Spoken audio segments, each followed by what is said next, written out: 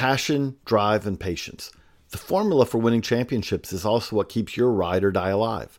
eBay Motors has everything you need to maintain your vehicle and level it up to peak performance. Superchargers, roof racks, exhaust kits, LED headlights, and more. Whether you're into speed, power, or style, eBay Motors has you covered. With over 122 million parts for your number one ride or die, you'll always find exactly what you're looking for.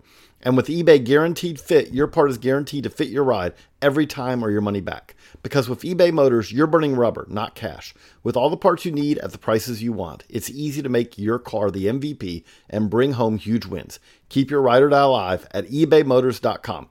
Eligible items only. Exclusions apply. After the end of a good fight, you deserve an ice-cold reward. Modelo is the mark of a fighter. You've earned this rich golden lager with a crisp, refreshing taste. Because you know, the bigger the fight, the better the reward. You put in the hours, the energy, the tough labor. You are a fighter, and Modelo is your reward. Modelo, the mark of a fighter. Drink responsibly. Beer imported by Crown Imports, Chicago, Illinois. 2-2 pitch. Swing and a long drive. Deep left. Way back.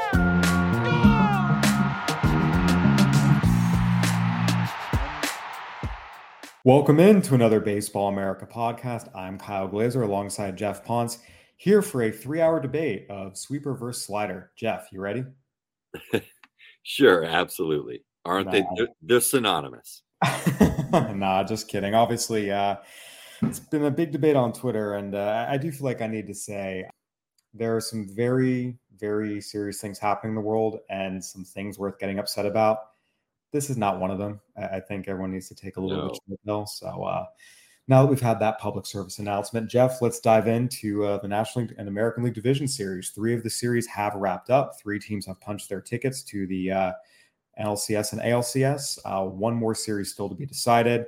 I want to start with the one that just wrapped up a few minutes ago. The D-backs completed their sweep of the Dodgers, 3-0. And Jeff, this was just complete domination. The D-backs outscored the Dodgers 19-6. They out-hit them 28-17. They out-homered them 9-1.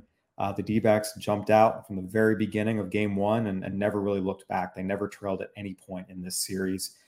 Just what were your overall takeaways from this series? Because I think when you look at all the different games and series and how they've played out, I think this is certainly the outcome that has been the most surprising. Not just that the D-backs won, but the fact they swept and just made it look easy. Yeah, because, certainly the Rangers series, which also wrapped up yesterday against the Orioles, I don't think was as big of a shock. We had both, I believe, picked the Rangers to win that series. So I think we expected it to go more games, but not necessarily to have a different outcome in the end, where this series, I think we both, expected the Dodgers to win. I think when I picked games, I said it would go 4. I expected the scrappy Diamondbacks to put up a fight. I thought they would be close games. And it seemed like immediately, almost in all 3 games, the Diamondbacks really just, for lack of a better term, kind of put their foot on the Dodgers' throat and really just never relented. And, today in the clinching game 3, they had the 4 home run inning, of course. But it seemed like they came up with big hits, and particularly the long ball, early and often, and really just took advantage of, I think, a beat up Dodgers staff. And maybe, and it was something I've thought about the last couple of days, Kyle, and I'll throw this back to you. I'm putting you in the hot seat a little bit. We talk about the home runs and such and the offense, and that seems to always be a consistent theme on the broadcasts and the playoffs. And I think the other theme, and maybe it's cliche, is the pitching. And I think when we look at the Orioles and we look at the Dodgers, 2 teams that were eliminated in sweeps this round, both teams that had, the best record in their respective leagues.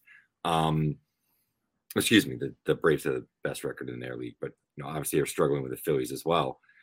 All 3 of those teams actually have major question marks when you look at the starting pitching depth, and there's no sort of true go-to guy. I think the Braves are excluded a little bit because they do have Strider, but the rest of that pitching staff is pretty beat up with, the current form of Max Fried, obviously losing Charlie Morton, who's a stabilizing veteran presence and a guy that sort of transforms your playoff rotation when you have three guys that can go. We're really seeing that with the Phillies. They may not be as good of a regular season team, but when it comes to the playoffs, they have the offensive side of things, which I think almost all of these teams do, frankly. But they have the pitching. They have the bullpen, but they also have the starters, and they have guys that can give them innings and get them into that fifth, sixth inning, which is something that we talked about in our preview show and kind of wrapping up the wild card series, is that getting into that fifth or sixth inning is really important because it takes a lot of pressure off of your bullpen when you're looking at the marathon, not just the single game sprint, but the marathon of a series, and then the bigger picture when you're talking about trying to win a world championship, which is obviously the goal here for every team. Yeah, look, I mean, you need it all to win a World Series. You have to have it all. You have to have a relentless offense 1-9. You have to have a good, deep starting rotation. You have to have a lockdown bullpen. It's not one thing. It's to be the last team standing. You have to be good at everything. There's just no way around it. And a big part of that sometimes is just who has healthy bodies left. I wrote about this in my 5 storylines for the postseason. I mean, starting pitching was almost Survivor. Who's left? And in a lot of ways, I mean, it really just does come down to, who's healthy and who's in a good spot. In terms of this series, the Dodgers starting pitchers got 14 outs and gave up 13 runs. They just did not pitch well, period. I mean, give the Diamondbacks credit. They came out and jumped on them. I covered games 1 and 2 for us. Clayton Kershaw just didn't have anything. And it was honestly hard to watch. He just did not have anything. The D-backs were ready. They jumped on him. And Bobby Miller was not sharp in game 2. Again, the D-backs worked some good at-bats against him, made him work, and knocked him out of the game early. Lance Lynn, again, threw 4 pitches right down the middle. The D-backs were ready for it and didn't miss it. 4 home runs in an inning. And look, Lance Lynn gave up 44 home runs during the regular season this year. And you knew this was a vulnerability of his, and the D-backs got him. I will say, the D-backs were locked in from day one offensively. It really stood out. They had quality at-bats throughout the entire series 1-9. And the Dodgers offense just did not do a whole lot this series. But a big part of that was because the D-backs jumped out to early leads every single game. Again, they were up 9-0 through 2 innings in game 1. They got out to another lead in game 2, scored 3 runs in the first inning. Today, 4 runs in the third inning. That put the Dodgers offense in a little bit of a hole. They started pressing. They started expanding the zone. Dave Roberts talked about it. All his hitters were not doing a very good job with pitch selection. And some of that is just, again, they're pressing a little bit. They're behind. They know the clock is ticking in high pressure situations. The D-backs came out. They were locked in. They were ready to jump on the Dodgers pitching. And again, they ran away with this. So again, I think people, I talked before on our wildcard preview podcast, Jeff, about the Dodgers and concerns about them overthinking their pitching and, maybe surrendering to their worst instincts. That didn't become an issue this series. The D-backs just went out and straight up beat them. I mean, their starters were not very effective. The D-backs jumped on them and made it look easy. So give the D-backs credit. I mean, they're undefeated this postseason. They're 5-0. They're rolling on all cylinders, hitting-wise. And by the way, pitching-wise, Zach Gallen, Merrill Kelly, Brandon Pfaadt all pitched very, very, very well for them. They're playing really good baseball right now, and just tip your cap. Yeah, and I think that's the big story of the series is, certainly the pressure was off of Merrill Kelly almost immediately in game 1, but he gave them 6 1/3, which I think really set them up for the next 2 games in terms of having some off days, but also being able to use Paul Sewald in consecutive 2-run games, save situations to lock down the games. They used 4 relievers in game 2. They used 5 relievers tonight to get through Pfaadt.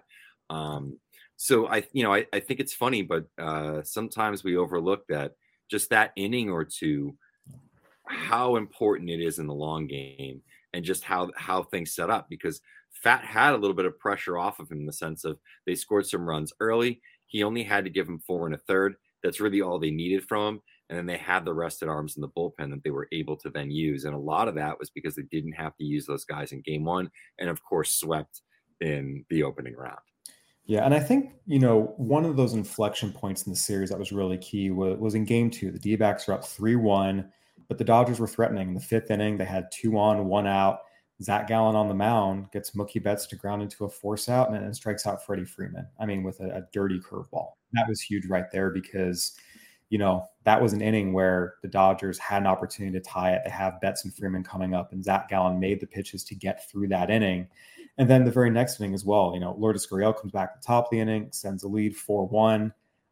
In the sixth inning, we saw the Diamondbacks bullpen come up really, really big. Dodgers again had bases loaded, 1 out, and they only got 1 run out of it, and it was an infield single. Andrew Saalfrank and Ryan Thompson came in and got some big outs for them. So we saw the D-backs starters come through in big spots. We saw the D-backs relievers come through in big spots. Their offense gave them early cushions. I mean, again, they outpitched the Dodgers, they outhit the Dodgers. They just played better baseball. And I want to get your thoughts on this, Jeff, because I think a lot of times, people talk about the quote unquote randomness of the postseason and, et cetera, et cetera. And I understand obviously what people are saying from a statistical probability perspective, but that phrase just bothers me because to me, it takes away the credit from the team who went out and just played well and straight, the D-backs didn't just randomly beat the Dodgers. They outplayed them. They beat them. And I get what people are saying when they use that term, but it never sits well with me because to me, it's taking away the credit from the team that actually went out and won the game. Yeah, and I think we also sometimes perhaps overrate the bigger picture of the 162 game season versus how teams finish over the last 2 months. And I do think there's something to be said. And I think this kind of spans across all sports, but particularly baseball and football, where I think there is some momentum at play. And I think there's probably some in hockey as well. There's a lot less randomness in basketball just from the nature of the game and the discrepancy in high-end talents between the best teams and the worst. So I don't think they're a good example. But other sports, I think you tend to see momentum going in to the playoffs and how that can often build.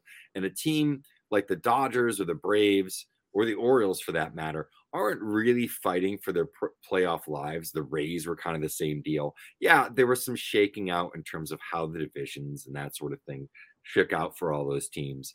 But they were kind of locked into the playoffs entering September.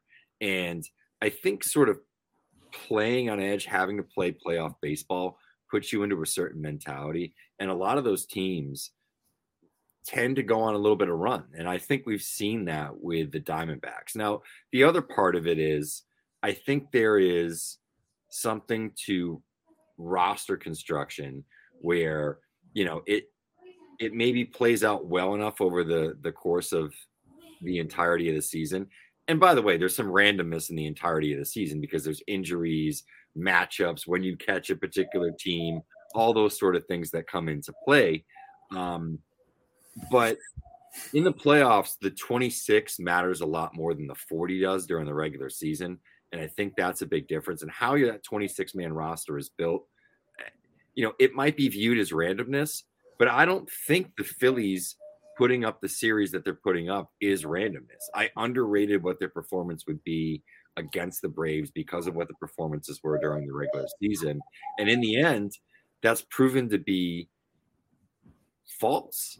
Because the Phillies are a team, like we've talked about before, that have a good bullpen, that hit, and they have peripheral pieces around their stars and their guys that are home run hitters like Schwarber or Castellanos, or Harper, that can get on base, that can score some runs, that play solid defense, and then they have that pitching around it. So it's a better playoff team than a lot of these other teams that maybe win 100 games during the regular season, and I think like people want to describe it as randomness. There's been a lot of talk about that with the playoff format and all these sort of things. And I was talking to my father the other day about this, and who's not a huge baseball fan.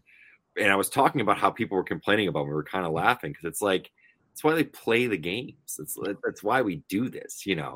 It's good when there's randomness. That's why you want to watch. There's excitement. If it was predetermined, there would be no reason to watch. It would just be a simulation, right? So it's good when there's randomness. It's good when there's teams that maybe are built for this particular type of tournament that perform in this tournament. We see it in all different sports all the time. It's why there's top 20 teams that lose to mid-majors and they go on runs in the NCAA basketball tournament because they're built for it.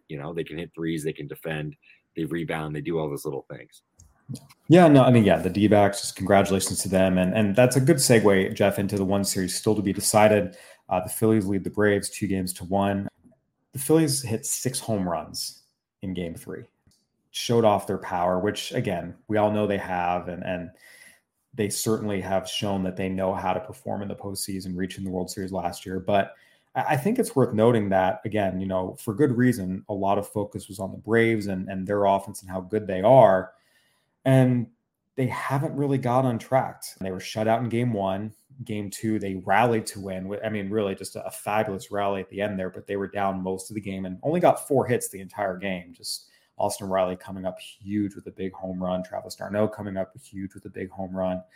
And today as well, again, I mean, the Phillies just took it to them. The Braves scored 2 runs. I think some of it is, look, it is hard to maintain your rhythm and timing after 5 days off. That does have an effect, especially on hitters. But again, I think blaming that instead of giving the Phillies credit for going out and pitching well and hitting the snot out of the ball and doing what they tend to do in October. And by the way, playing with just amazing energy and an edge, which we talked about. They're playing really, really good baseball right now. And do you think the series is done? Do you think the Phillies wrap this up based on the way these first 3 games have played out? Or do you think the Braves have a shot to come back here? Momentum wise, the fact that it's in Philadelphia, the way the team kind of is vibing right now, it very much feels like, unless something catastrophic happens. Sorry, it's late, so I'm like tripping over my words right now. But unless something catastrophic happens, it really does feel like whether it doesn't happen now, it's going to happen in Atlanta. It just feels like 2 chances for this team to wrap up. They've been there before. They have all the momentum going. Everything seems to be working in their favor. They do have to face Spencer Strider tomorrow. So we'll see how that goes. But, they've shown that they've had some success already in the series against them. So it's not going to be all that unusual. I guess, I don't want to bet against the Braves, but it certainly feels like their pitching, some of the deficiencies defensively have kind of been exposed in this series. And we haven't gotten a standout performance from Ronald Acuna Jr. yet. And for them to win this series, he's got to play like a star. He's got to step up to the plate and sort of bad pun there. But to sort of match what we're seeing on the other side of the ball from Bryce Harper, there has to be, because he's the kind of guy that can get that emotional charge in that team if things go right, if he gets a big hit in a big moment. We haven't seen that yet. That might be the catastrophic moment where things change.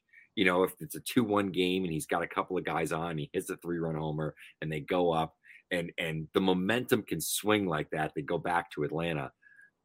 But right now, do you see any of that fight from the Braves? They're going to have to summon it. Look, I think it'd be a mistake to count them out. This is a great team with a lot of talent, a good manager. But I think for me, it really spoke volumes about the Phillies and their resilience to bounce back the way they did. I mean, game 2 was a heartbreaker. They were up 4-0 going into the bottom of the 6th inning on the road. They were in complete control that game. And the way the Braves came back, d'Arnaud's home run off of Wheeler, and then Austin Riley's go-ahead homer. And then the way that it ended with that crazy, Michael Harris making an unbelievable catch, getting the ball back in, Austin Riley backing up, doubling up Bryce Harper. I mean, that was a back-breaking kind of loss. And for the Phillies to come back out from that and just take it to the Braves completely, a 10-2 annihilation. Again, to me, it speaks volumes about this team and where they are mentally and the confidence and energy and edge they play with, especially at home. So I'll say this, the Braves have the guy you want on the mound to save your season, Spencer Strider. Sure. But they're going to need the best version of Max Fried to throw in game 5. And we don't know if he can do that. He was not sharp in game 2. We talked about this, blisters. They're tricky to come back from, especially for a guy who's so curveball reliant. I think just the sheer fact that the Phillies are up 2-1 and have another game at home. Yeah, you kind of have to favor them where they're at right now. But sure. Again, I have a hard time seeing the Braves going down without a fight, but we'll see. I think it's certainly going to be an interesting game 4. And I think you walk a razor thin line with this Braves team with some of the defense, but also with the bullpen. That you could get a good game out of them. Obviously, they won a lot of games during the regular season. They're a talented team. But when you're facing a really good lineup, that seems to have your number right now. And then, like you said, it sets up for a game 5 where, yeah, you have to get the best Max Fried. You also have to hope that you're getting the worst version of Zach Wheeler on full rest, by the way. Yeah. That's the other part of it, is in game 5, you're going to get Zach Wheeler on full rest. And, through what, 4-5 innings, he was throwing a no-hitter, 6 innings. How many? I mean, he was shutting down the Braves offense and going into the 6th, right? And giving up a hit. Yeah, no, I mean, Zach Wheeler, as we know, is one of the best pitchers in baseball. And you feel pretty good about your chances winning any game he's starting on the mound. So we'll see what happens. But again, the D-backs are through to the NLCS. The Phillies and Braves, we'll see if that wraps up here on Thursday or if it goes to a game 5 on Saturday. Jeff, I want to take a quick break and then dive into the ALCS with you. We're driven by the search for better. But when it comes to hiring, the best way to search for a candidate isn't to search at all. Don't search, match with Indeed. If you need to hire, you need Indeed. Indeed is your matching and hiring platform with over 350 million global monthly visitors, according to Indeed data, and a matching engine that helps you find quality candidates fast. Ditch the busy work. Use Indeed for scheduling, screening, and messaging so you can connect with candidates faster. That's why I use Indeed for our hiring at Baseball America. It allows me to do everything on one website. I get quality candidates. I can schedule them. I can interview them. I can screen them. I can send messages to them, all within Indeed. And Indeed doesn't just help you hire faster. 93% of employers agree that Indeed delivers the highest quality matches compared to other job sites, according to a recent Indeed survey. Leveraging over 140 million qualifications and preferences every day, Indeed's matching engine is constantly learning from your preferences. So the more you use Indeed, the better it gets. Join more than 3.5 million businesses worldwide that use Indeed to hire great talent fast. And listeners of this show will get a $75 sponsored job credit to get your jobs more visibility at Indeed.com/BaseballAmerica. Just go to Indeed.com/BaseballAmerica right now and support our show by saying you heard about Indeed on this podcast. Indeed.com/BaseballAmerica. Terms and conditions apply. Need to hire? You need Indeed. When you need mealtime inspiration, it's worth shopping Kroger, where you'll find over 30,000 mouth-watering choices that excite your inner foodie. And no matter what tasty choice you make, you'll enjoy our everyday low prices, plus extra ways to save, like digital coupons worth over $600 each week. You can also save up to $1 off per gallon at the pump with fuel points. More savings and more inspiring flavors make shopping Kroger worth it every time. Kroger, fresh for everyone. Fuel restrictions apply. All right, welcome back to another Baseball America podcast. Kyle Glazer alongside Jeff Ponce. Jeff, we just wrapped up the NL Division Series, or at least we should say one of them, and previewed Game 4 between the Braves and Phillies. But the ALCS matchup is set. We have a Lone Star Series, the Astros and the Rangers. The Rangers swept the Orioles, and the Astros defeated the Twins 3-1. These were two teams we both picked to be here. I want to start with the Rangers-Orioles series. We had talked about a little bit on the preview podcast that, yes, the Orioles were the team with 100 wins. They were the team with home field advantage. But this was also a very, very young team with a lot of guys who were there for the first time. And that was really, really, really concentrated in the pitching staff. None of their starters had ever started a postseason game. And they brought 3 young starters out against the highest scoring offense in the American League that had a lot of veteran players who have been in the postseason. And the Rangers took it to them. Again, Game 1, I actually thought Kyle Bradish pitched well in Game 1. I really don't think he pitched poorly, but the Rangers were a good offense who found ways to do some damage in big spots. And then, Games 2 and 3, Grayson Rodriguez and Dean Kramer, the Rangers really jumped on them. So, again, the Orioles will be back. This is a really talented up-and-coming young team, but the Rangers just had loads and loads and loads of offensive talent. And when you throw 3 young pitchers who have never started a postseason game before onto this stage against that kind of offense, it's just a tough ask. Yeah, and you didn't get much in that series out of Adley Rutschman. You didn't get a whole lot in that series out of Ryan Mountcastle as well. Cedric Mullins was 0 for 12, I think, in the series with a few Ks.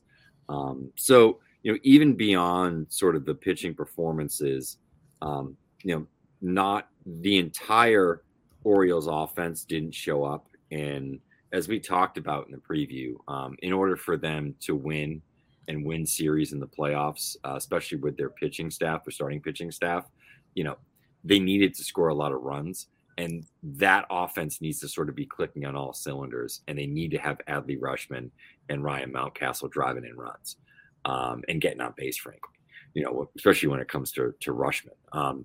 So I think that was a pretty large impact in that series, as they just couldn't outscore the Rangers. The Rangers put up, 11 and 7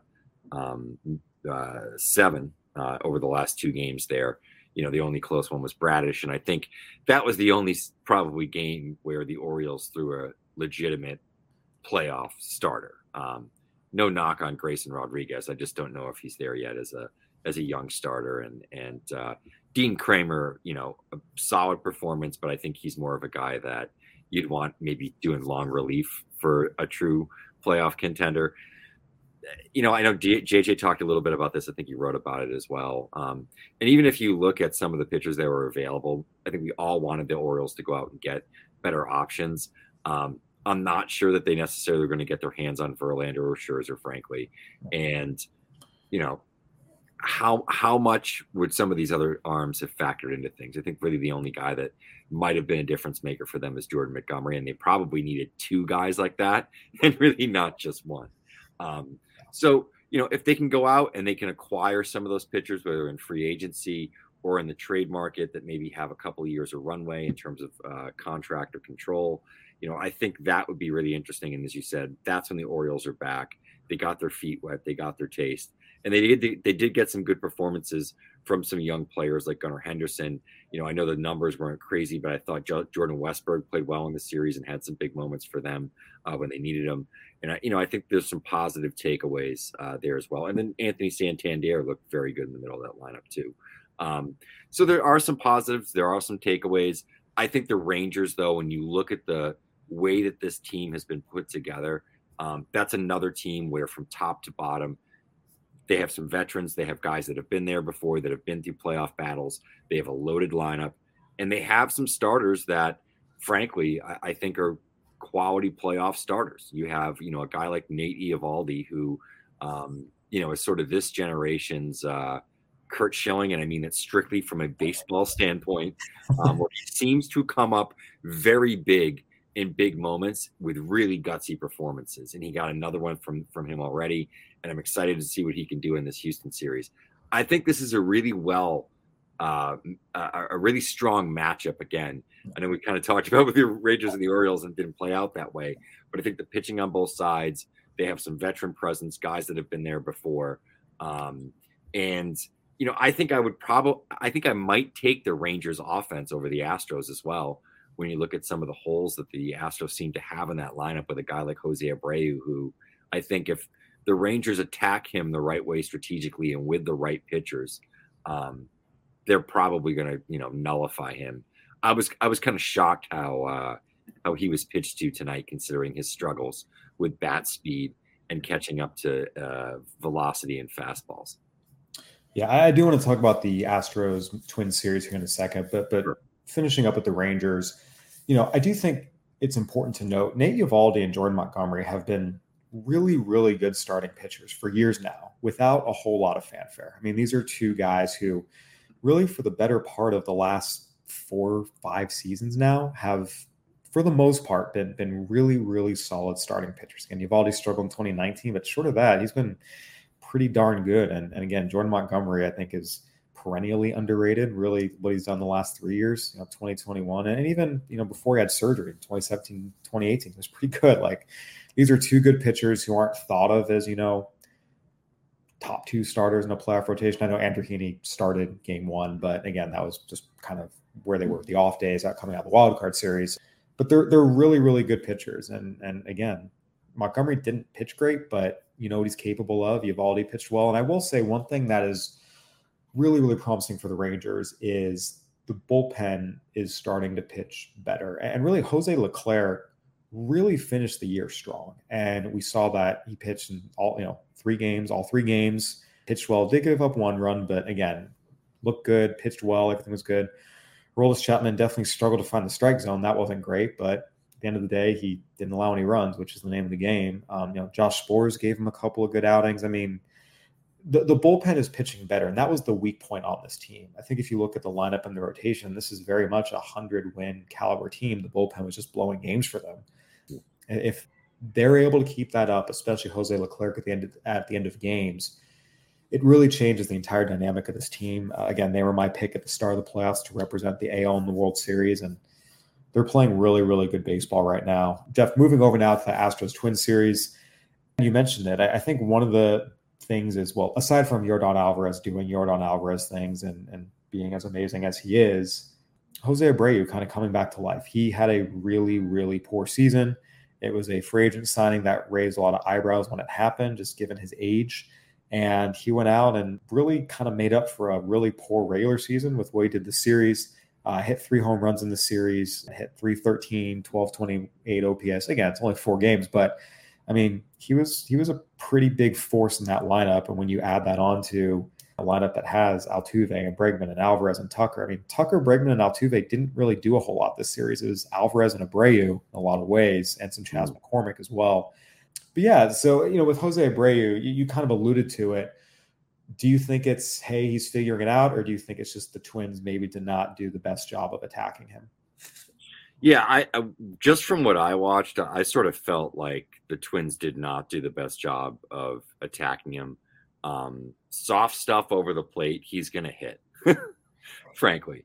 And that's what he did the most damage against. And it was sometimes guys like tonight against Duran, it was like he could have gone up there with 100 miles per hour, and I don't think Abreu would have touched it, You just had to sort of challenge him with it. And so I thought that was a little unusual just in terms of how they did pitch him, just because it seems like he's a player where there's a weakness that just has been so exploitable all season long. But you never know. Once again, veteran in the playoffs. He certainly has his approach. He's not going to get out of it. You're not going to get bad at bats necessarily from him. But just his ability to do damage has been certainly a question all season long. So I don't know. It would be unusual for him to figure it out now, but you get in a hot streak, you're feeling yourself, you're seeing the ball a little bit better, and things just sort of come to fruition. So we'll see there. But he's certainly, when you're looking at this lineup, not somebody that scares you when you have Altuve, Bregman, Yordan Alvarez, and I know he had a bad series, but Kyle Tucker in front of him, of course. Yeah, again, I mean, those guys are going to do their damage. If someone's slumping, someone else is going to pick him up. Again, Yordan Alvarez is becoming one of the most dominant postseason hitters of our era. I mean, he's just on another level. I mean, I know it's cliche, but it's true. It's ridiculous what he does in the postseason every year. One of the things that jumped out to me about this series, and I talked about it going in, is how Christian Javier in a lot of ways was going to be a key, because you feel pretty good, Justin Verlander and Framber Valdez going games 1 and 2 for you.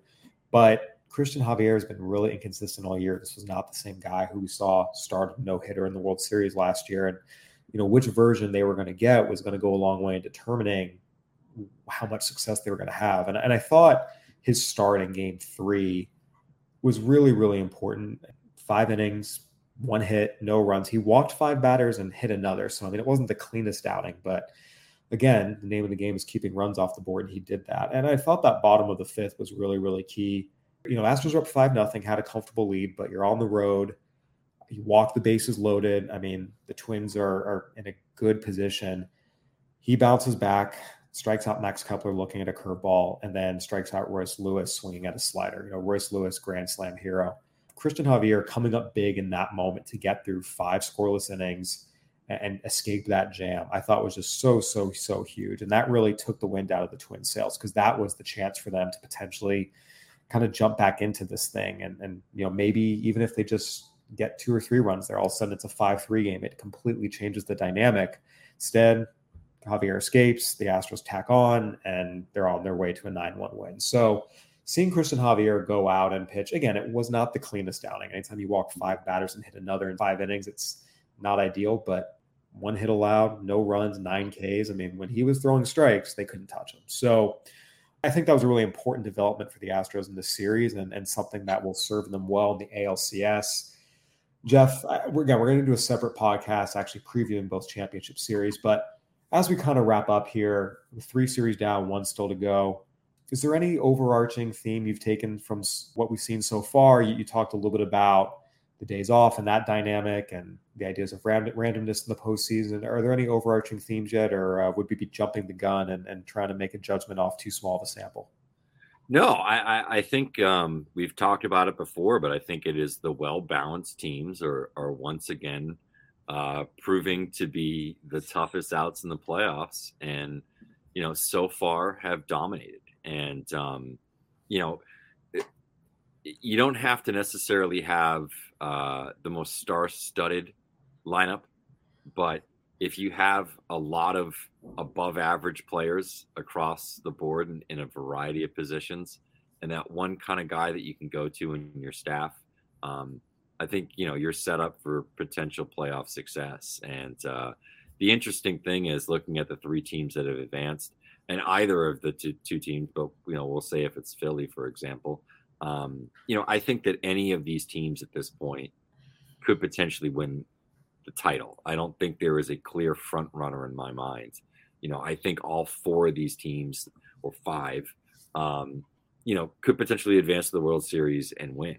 The Braves all of a sudden get hot. We've seen this before. I can remember a Red Sox division series, or it was an ALCS, excuse me, against the Tigers. I believe that was 2013. Mm-hmm. And they were down 2-0, weren't scoring any runs. And then all of a sudden the offense erupted and they took the series. Things like that can happen. So I don't want to count out the Braves once again, but I think every single one of these teams right now, it really is reasonable to think that any one of them could potentially win the World Series. Even the Diamondbacks, the way the Diamondbacks are playing right now, it's really hard to count them out as a potential true, championship contender. These 5 teams are all capable of winning. Yeah, I mean, again, it comes back to how are you playing right now, and the D-backs are undefeated in the postseason. They're 5-0. They've hit more home runs than any other team in the playoffs. They have the highest OPS of any team in the playoffs. They're playing great baseball right now, and that's what matters most. Jeff, it's been fun, and we've got another great one coming up with Phillies Braves. We'll see if that series can wrap up, but again, we're almost down to the final 4, and we'll see what happens next. Thank you for joining me. Absolutely. All right, everyone. This has been a late night edition of the Baseball America podcast. Go ahead and give us a review on Apple Podcasts, Spotify, Stitcher, whatever platform you're listening on. We'd love to hear from you. For Jeff Ponce, I'm Kyle Glazer. Thanks for listening. Have a good one, everybody.